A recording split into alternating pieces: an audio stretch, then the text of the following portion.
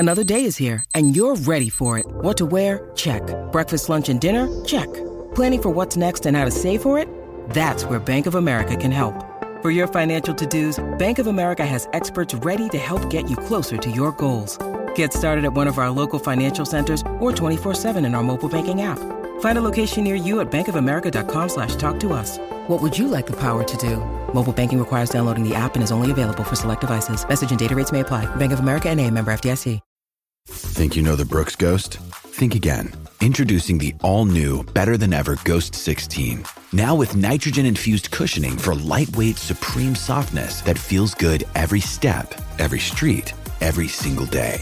So go ahead, take your daily joyride in the all-new nitrogen-infused Ghost 16. It'll turn your everyday miles into everyday endorphins.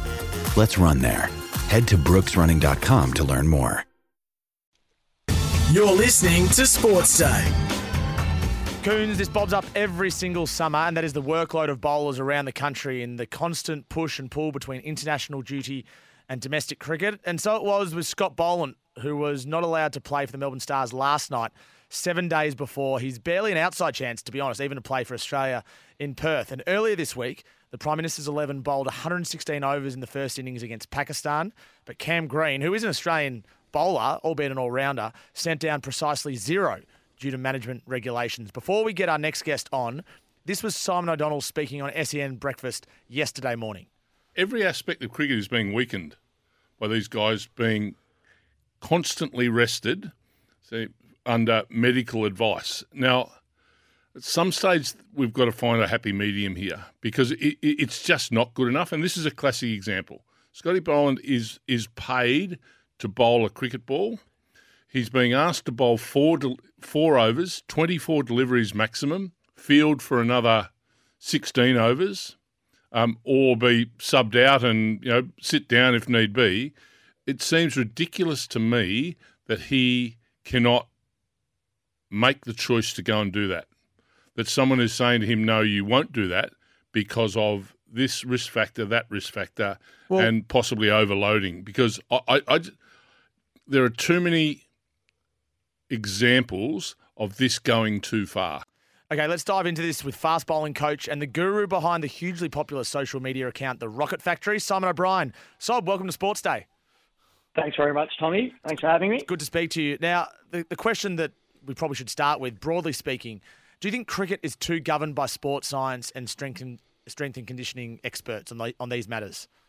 Look, I think it poses that question of the old versus the new. You've got the old school guys, you say Simon O'Donnell just there coming out and saying, we need to be bowling more, we need to be doing this. But then there is a lot of data, there is a lot of information that's come through. So I do think to a degree, particularly in the bowling case, that we're being dictated by a guy who knows his body really well. So, do you trust the player or do you trust the statistics? Can you take us through some of the data and statistics then, Simon, that go into making a decision that, ultimately affects the player, but it also affects teams, Big Bash franchises, and then international cricket from that. So what are some of the things that you look at when it comes to the bowling loads? So it'll be a combination of things. So, look, professional players, they wake up in the morning, they've got an app on their phone. They'll enter in how they feel. That plays into it. So how do you wake up? Is your body sore? Is your body stiff? Do you have any sort of previous injuries that you're managing, you're working your way back from? Then the big one that it really is around the workload. And workload comes down to, I guess, that magic number of balls. So it's about sort of keeping you in that green zone. And each bowl is very unique. If you're an international player, your workload balls per week or balls per month will be much higher than, say, a 17-year-old kid who plays local cricket. All right, so how many balls should a bowler bowl a week? Give us an international number and a teenage number. Look, I'll go teenagers up. So, look, we sort of typically look at under 17s. And instead of going balls per week, we roughly work around that 100. But so we work off a days in a row, so how many days in a row you can actually bowl, the number of times a week that you'd bowl, and then the total overs in that session. So under 17s, we're sort of working that 1 day a week, 1 day in a row, 3 times a week, and around about 5 overs in that spell. Once you get over to under 19s and your body's a bit more developed, you sort of go, maximum 2 days in a row. 4 times a week is probably the maximum number of sessions, and 6 to 7 overs. When you go up to an international level, because the schedule is so jam-packed, it is very much around sort of managing and balancing that. Yeah, in Scotty Boland's case, this is very unique because he hasn't bowled for 2.5 weeks, so he's only had nets and workloads in the net. So he probably hasn't got those workloads up, which I can understand why the coaches are coming out and the past players are coming out and are pretty disappointed that he isn't playing. So what's the intensity difference then from steaming in the nets and also obviously bowling in a game? As you mentioned, he has only been in the net. So does it vary sort of 20 to 25% to factor into that? Yeah, I'd say, look, 10 to 15%, 25% a huge jump. But so that 10 to 15%, you throw in things like, if you're playing in front of 25,000 people at the Gabba and your adrenaline's going, or 100,000 at the G, your body just goes to different places. And I know you probably find the same playing footy, Adam, but you probably just can't replicate as much. And not just the physical side of it, but just that mental side of it as well, as having that competitive sharpness and excitement. It's good for a player as well to just get that stimulation. How does it work at the top level? I'm not just talking international cricket. I'm also talking domestic cricket, or all professional players. If they want to play, can they play, or is the decision taken out of their hands? Look, I think predominantly it's taken out of their hands. Depending on the game and the situation, if a series is on the line, I guarantee you Pat Cummins is playing. Yep. His workloads in the last Ashes would have been through the roof, and the same with some of the other guys. And it would have been a case of, we need to win this series, we're playing. For me, is it a little bit of Cricket Australia coming in and saying, well, the Big Bash isn't as important as Test cricket? But look, on the flip side, I think it is to Cricket Australia for that to be successful. So the best players need to be playing. So if you were the chief decision maker, you would have let Scotty play?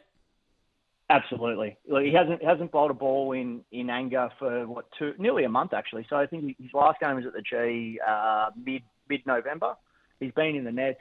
He's 33 years old. Yep. He knows his body inside and out. If Scott Boland was going to put himself at risk of playing Test cricket, he wouldn't do it. He wouldn't play that game. Yeah, good call. Right, we should get you into Cricket Australia to make some decisions and get these players out there. I love it. Hey, how did you get into this field? What's your background in terms of study, and how did you actually get to this position?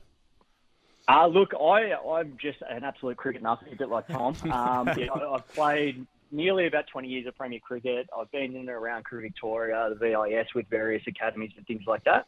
The big thing for me was I spent a lot of my time injured.